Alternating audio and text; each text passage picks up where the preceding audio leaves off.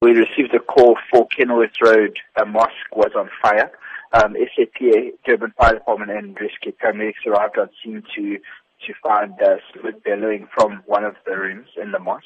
Durban Fire Department quickly maintained the fire and brought it under control, then continued to damper down the hot spots. Fortunately, there was no injury sustained during the fire, and SAPS and Durban Fire Department are investigating as to what exactly caused the fire. Nobody was in the room when the fire did break out. As much as you say there were no injuries on scene, were there any people around the mosque at the time that may have suffered from smoke inhalation?